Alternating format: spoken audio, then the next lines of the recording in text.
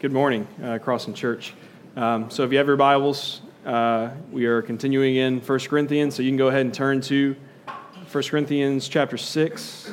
We're going through verses 9 through 11 this morning.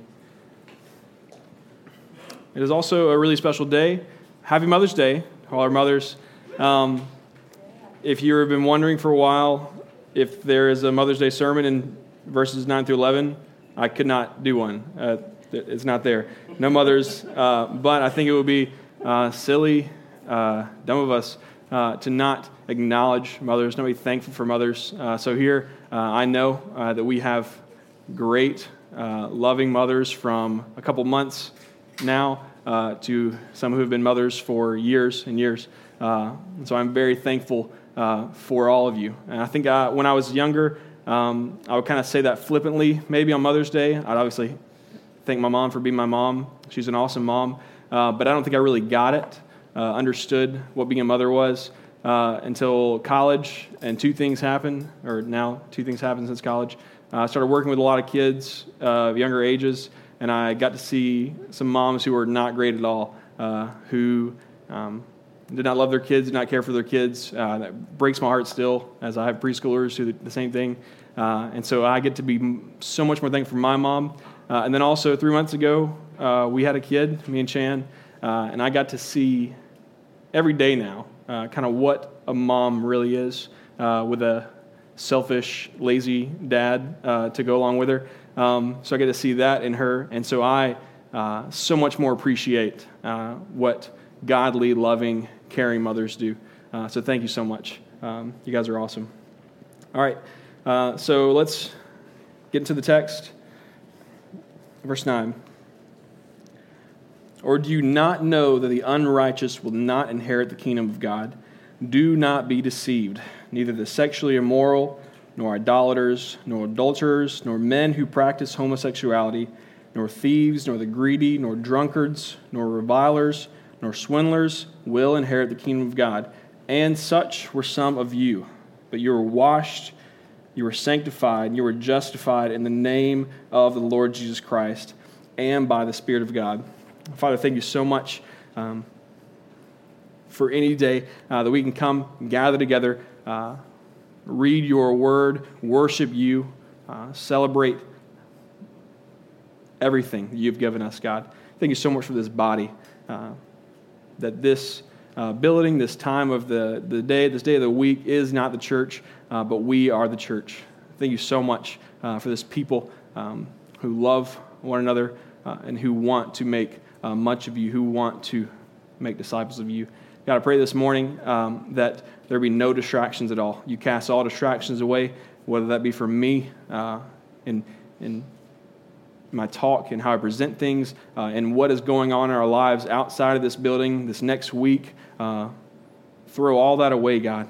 I pray that we can sit here, hear the word, hear the gospel proclaimed, and then worship you because of that. Thank you so much for this opportunity. God, I pray that you are glorified above all in everything we do. Amen. All right, so last week we read verses 1 through 8. Jared led us through Paul calling out these Corinthians for bringing their disputes within the body to the unrighteous, to the world, a non-believing court, rather than handling it within the body. He talked about how this was so wrong, how this was a loss for the church, not loving each other in these silly disputes, not caring for their brothers and sisters who are not brothers and sisters by blood, but for eternity. And so after this, after kind of Paul lays them out, like lays into them with his disputes, he's pretty upset. Maybe they're thinking that that's it. All right. So he went from calling out sexual immorality in chapter 5 and then takes it down a level to these disputes. So maybe now they're thinking, all right, we get it, we're sinful. How about those questions we asked you, we wrote you about? Can you get to those like a much lesser level, please? But he does not do that at all. He then starts calling out specific sins, specific sinful acts in their lives. And here, 9 and 10, I don't want us to get caught up in these specific sins. I don't want us to analyze every sin and talk about why it's wrong, why we should not do those, because I think it's pretty clear. I think Paul does it really well. All these will not inherit the kingdom of God. So I don't think there's anything else we can study about that. Those sinners will not inherit the kingdom of God. But I do want to dive deeper into that. And so let's read that again. Let's start from 7 and 8, just a little bit higher, and then move on to 9 and 10. To have lawsuits at all with one another is already a defeat for you. Why not rather suffer wrong? Why not rather be defrauded? But you yourselves wrong and defraud, even your own brothers. Or do you not know the unrighteous will not inherit the kingdom of God? Do not be deceived, neither the sexually immoral, idolaters, nor adulterers, nor men who practice homosexuality, nor thieves, nor the greedy, nor drunkards, nor revilers, nor swindlers will inherit the kingdom of God. And so to sum it up, the unrighteous will not inherit the kingdom of God. So Merriam-Webster, not the actual book, because I don't think I have a book. So I looked it up online. It's much easier. Defines unrighteous as not righteous. And so that didn't help a lot. And so I dove more into it. After that, it also defines it as wicked or sinful. So we can look at this obviously as, rather than unrighteous, we can look at it as sinful. The sinful, those full of sin, will not inherit the kingdom of God. They will not inherit it, and they will not be saved from hell. We know that that's understood. Then he gives us a lot of a long list of specific sinful actions that will not receive the inheritance. And so with this, another reason why I don't think we should get caught up with this is I think we can assume Paul is not saying that only these sinful actions will not inherit the kingdom of God. But, prideful, gossipers, murderers, you guys are cool, but as long as you're not doing this, you will not inherit the kingdom of God. Obviously not. We know that for all of sin and fallen short of the glory of God, and the wages of sin is death, not some sin, all of it leads to death. And so with that being said, I think it's safe to say Paul is addressing specific sin that he knows that the Corinthians once struggled with or still struggling with, because he spent a year and a half with them. He knows these people very well. So he knows what they went through, maybe what some are still going through. And so by doing that, he calls out specific sin. But why does Paul do this? And we know that Corinth had a very intellectual atmosphere. From the first chapter, Paul immediately has to deal with boasting in their own wisdom. He says in chapter 1, verse 30, and because of him you are in Christ Jesus, who became to us wisdom from God, righteousness, sanctification, and redemption, so that, as it is written, let the one who boasts boast in the Lord. And so they're known for boasting in what they know, what they can do. And then later on, just how he uses this sarcasm. Jared even pointed to it last week. He says, can it be that no one among you is wise enough to settle a dispute between the brothers? Wait, you don't know that the unrighteous will not inherit the kingdom of God. He's using the sarcasm very bluntly to call them out for their boasting in themselves. So we see that these people have this knack for boasting what they know, what they can do, what they have accomplished. So personally for me, reading this 9 and 10, knowing this about the Corinthians, I have found that when I am in a season of boasting on my own, on my own understanding, my own wisdom, what I've done, what I can do, what I've accomplished, everything is going so right. There's not really a problem in the world that I can think of. When all that happens, in my mind, in me, sin grows lighter and lighter, smaller and smaller, to the point where I almost totally forget the consequences that sin brings, that the consequences that are immediate, that affect my everyday life, and the consequences eternally that have a much greater impact on my life. And so in these moments, I am comfortable with my sin. And so that may be where the Corinthians are right now, as Paul writes to them, because they've boasted so much in themselves. They have become comfortable with this sin. That when we look at it in 9 and 10, it is very outright. It is bad sin in our eyes, very morally terrible sin.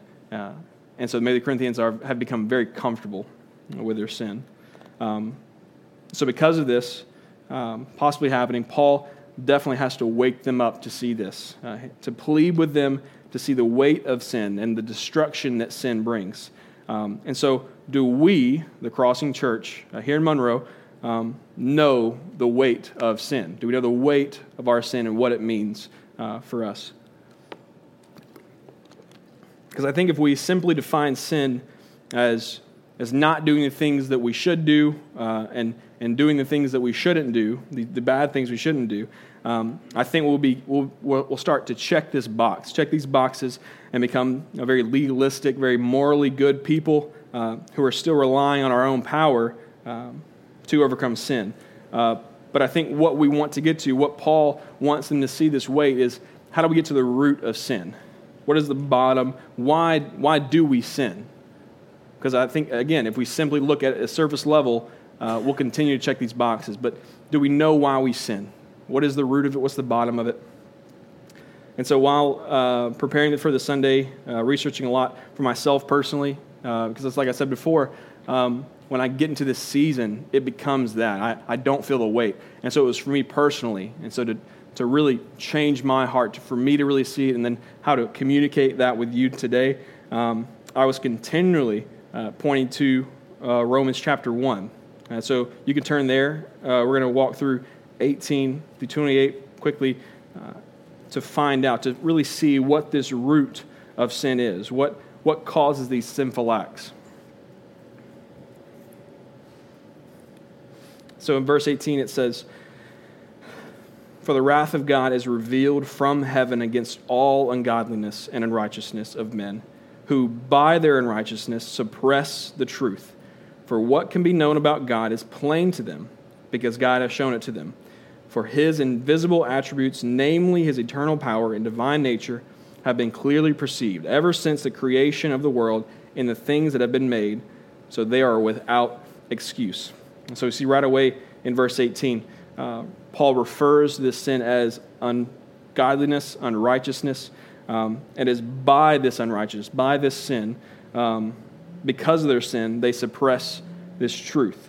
Rather than lifting up this truth, being everything they're about, because of this sin, they suppress the truth.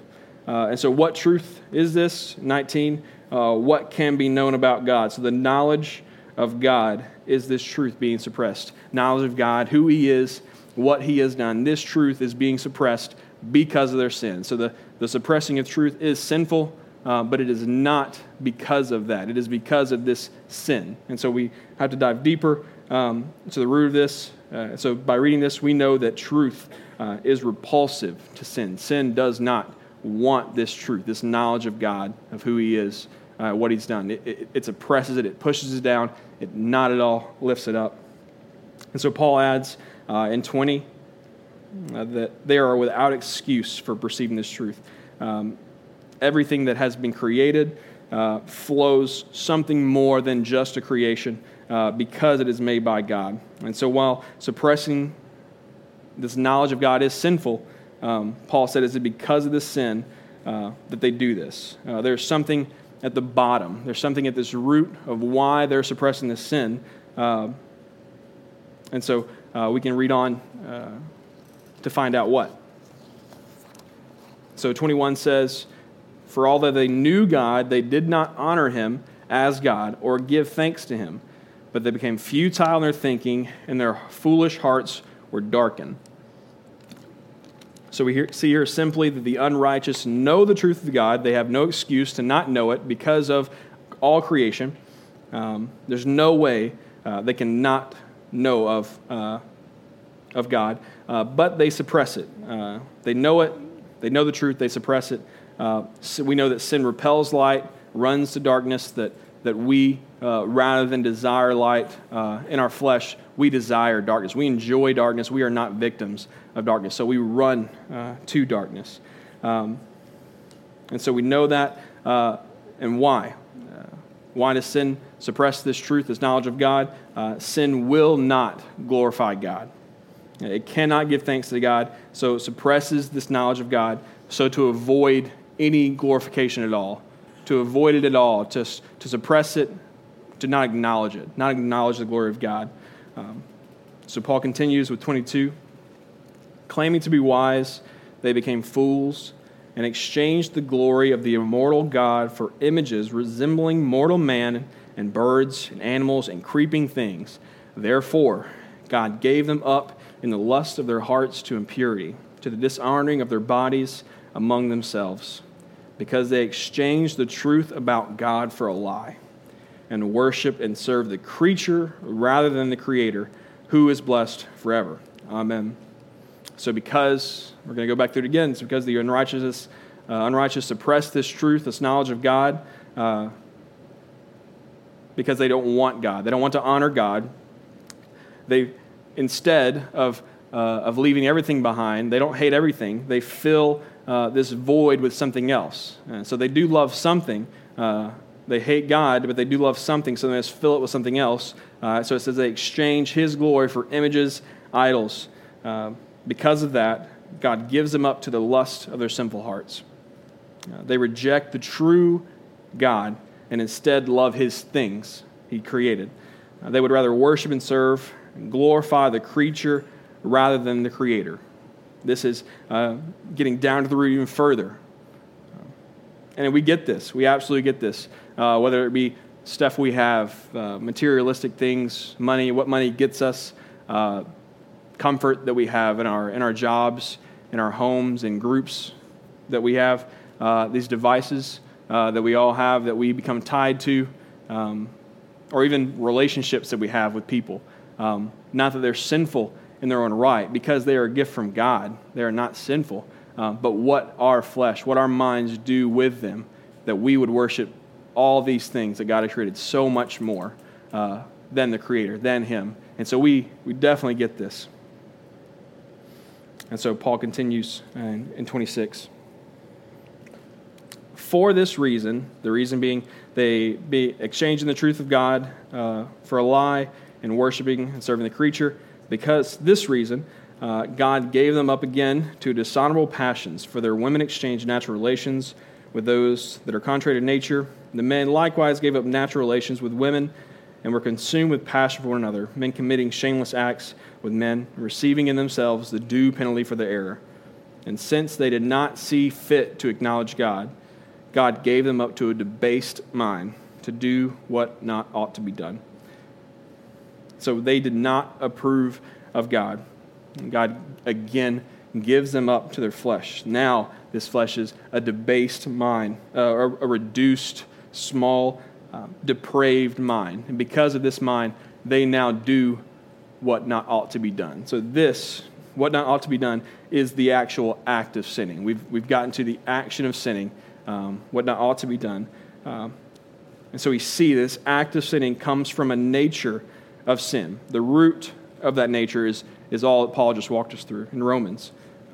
We suppress the truth, the knowledge of Him. We exchange His glory for images. We don't approve of God. We don't want Him. We hate Him. We have an overwhelming preference for other things rather than God who created those things. We don't want anything to do with Him. We are all about ourselves. At the bottom of it all, I, you, and our flesh, we are me-centered, us-centered, all about us. And so because of this sinful nature, not any specific sin, because of this sinful nature that we are born with, the unrighteous will not inherit the kingdom of God.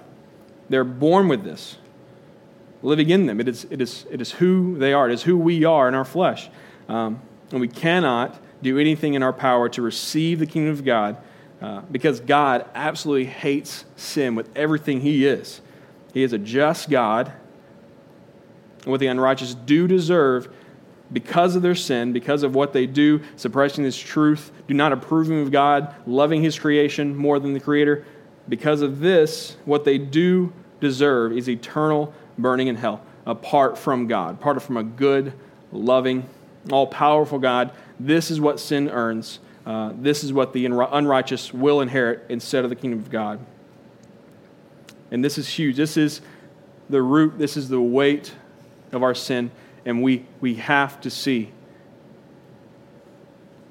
how destructive this is, how hard this is to read. This 9 and 10, without knowing what verse 11 is, we should feel this weight. The unrighteous will absolutely not inherit the kingdom of God, and we get something so much worse because of that sin.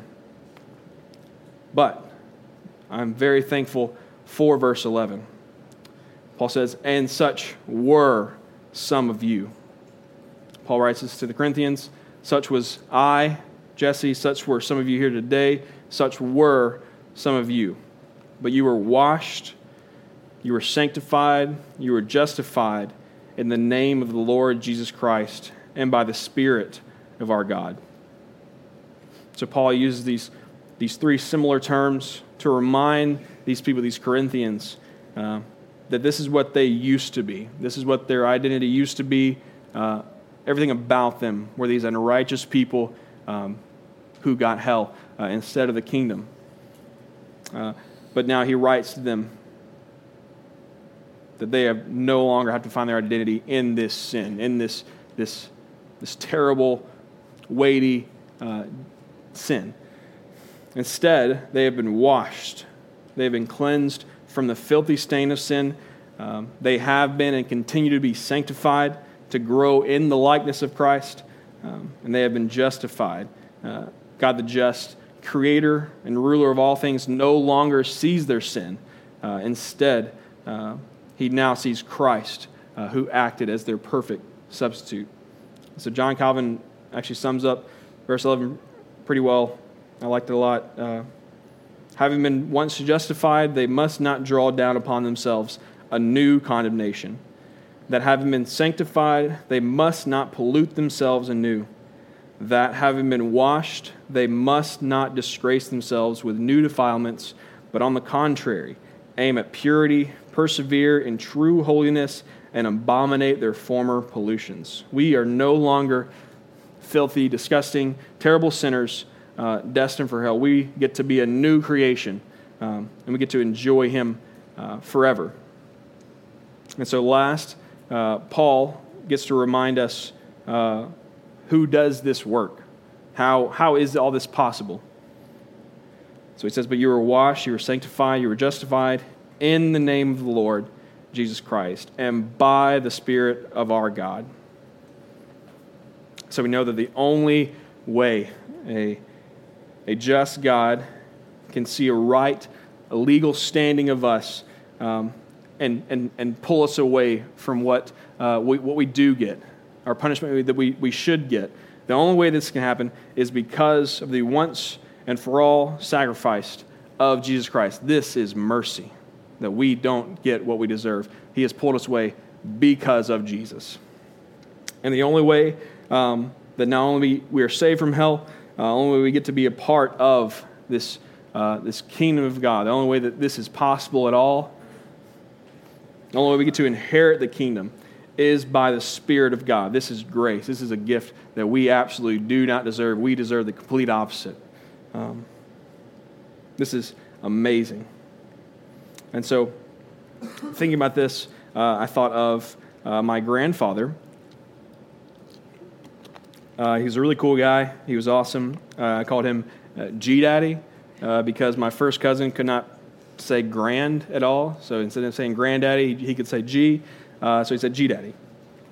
He's a cool guy. He worked in education for pretty much all his life as a teacher, a football coach, principal. So he really enjoyed this. It was kind of who he was, what he did. And so he did it for a long time. I think a lot of people admired him. He was pretty good at his job. They named the football stadium, my hometown, after him. It was pretty cool. And so because he had worked so long in education, the retirement, whatever my dad talks to me about all the time, because he thinks I should be a teacher and earn this retirement too, working so many years doing this much work, he got a pretty good retirement check, but he passed away very soon after he retired. And so he wanted to leave that retirement money to his 4 grandkids, split between us 4. And so this money is kind of part of my inheritance. Now, it's not a lot. It's not a ton of money. I would definitely just be hanging out all day and not teaching preschool every day if it was a lot of money. But I am doing that. But it has been a huge blessing to us when we got to buy a house, to safely buy a house with no problems. When Lucy was born, Chandler taking off work, we got to take some money out of that account just to kind of stay above water. It has been a huge blessing. But I did absolutely nothing for that money. Absolutely not. I think I was a pretty cool grandkid sometimes, but I was also a brat sometimes who didn't deserve anything, let alone some money. I did nothing to earn this. It was only because of who my grandpa was, what he had done through all these years, what he had worked for, and in the end, his love for me, not based on anything that I could have done as a kid or even now. So how much greater a gift is grace? How much more undeserving these sinful, unrighteous people before Christ are we of this great gift of grace? How much more difficult, it's impossible, how much more difficult is it to gain salvation? Absolutely impossible. Thank God that it is not up to us to earn this. It is not up to us to do so much work, whatever we can do to earn that salvation.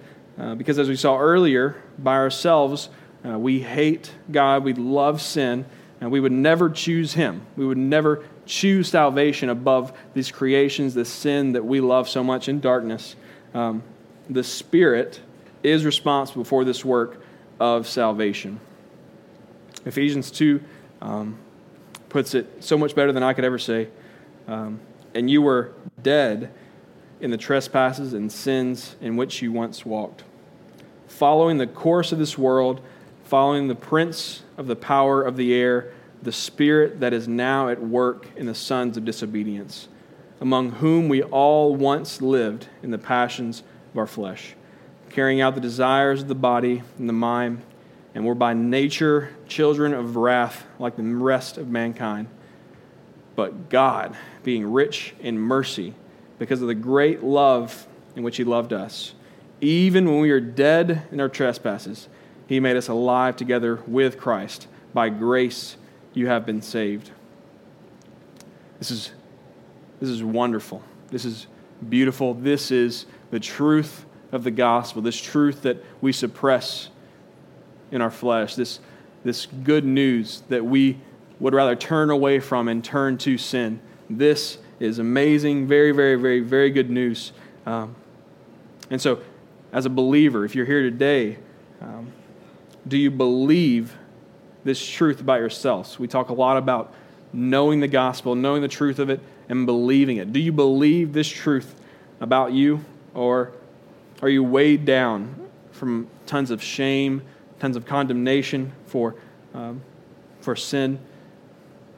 I can remind you today that you should not feel that at all. This sermon should have not at all reminded you of sin, and immediately you go to shame. You have been forgiven. God has forgiven you. He has made you a new creation, and you are no longer a slave to sin. So you get to run to Jesus, who has open arms, and He is ready to embrace you. So if you feel that shame, you get to do that. You are no longer condemned for past sin, for sin that you have committed today, that you're committing right now. You are forgiven.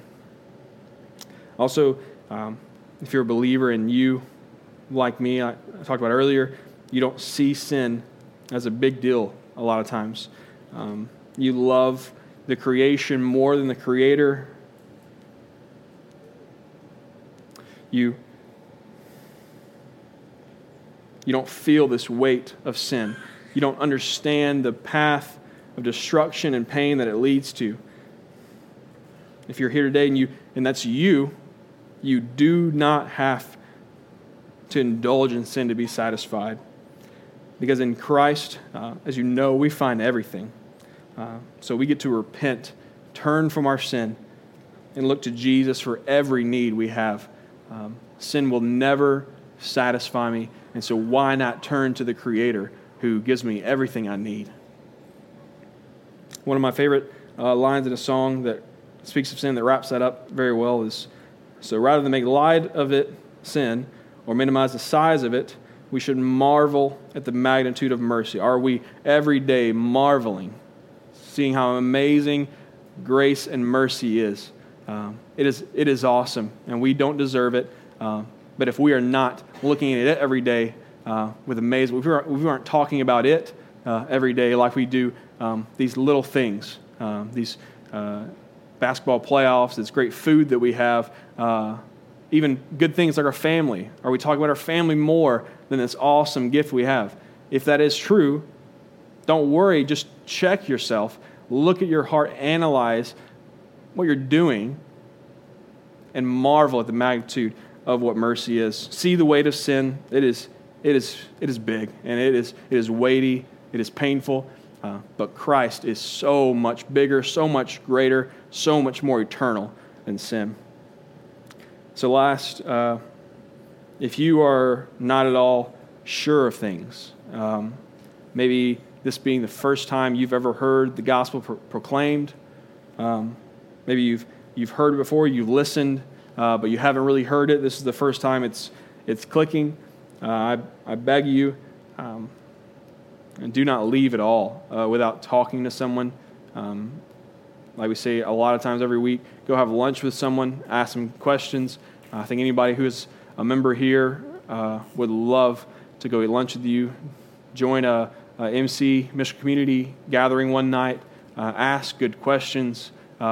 Be sure of what's happening in you. Be sure of what you're hearing.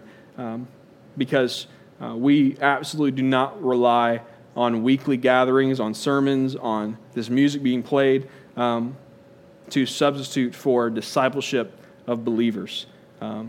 This time, this building, are absolutely not the church. Very far from it. The people here, we are the church. We get to be the church, this body of believers, brothers and sisters together. And so, please talk with someone. We strongly desire, as the Crossing Church, to see the lost come alive in Christ. We want to celebrate that with you through life together.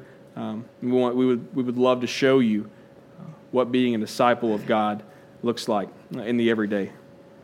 And so, let's pray. Father, thank you so much for who you are, who you have always been, who you will absolutely always be. Thank you so much for your grace and your mercy and who that makes us forever. God, I pray that in the weight of sin, in the knowledge of what our sin is, of why we sin, what that means about what we're thinking of you, God, I pray that you, instead of allowing us to throw ourselves in shame and condemnation, you lift us up. You provide for us your word. You always provide this body to encourage us. God, I pray that we run to these awesome gifts that you've given us, not to be satisfied in them at all, not to worship the creation, but rather be reminded of the gospel. Be reminded of this truth that we have so long suppressed. God, I pray that in everything, every good gift, that we not look at the temporal blessing that it provides, the temporal high that it provides, but that we look to it as a good gift from you. And in that, we turn and worship you so much more because of it. God, thank you so much for this body of believers.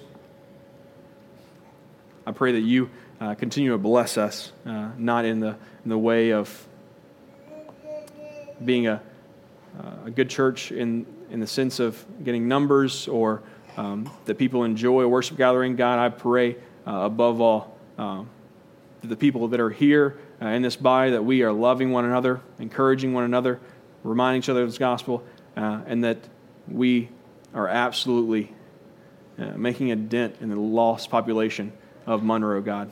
I pray that happens. I pray that we can see how good you are, and that fills us up to do nothing more than to spread this gospel, to proclaim this gospel and love these people in Monroe. Thank you so much for your Son and who that makes me, who that makes us forever. Amen.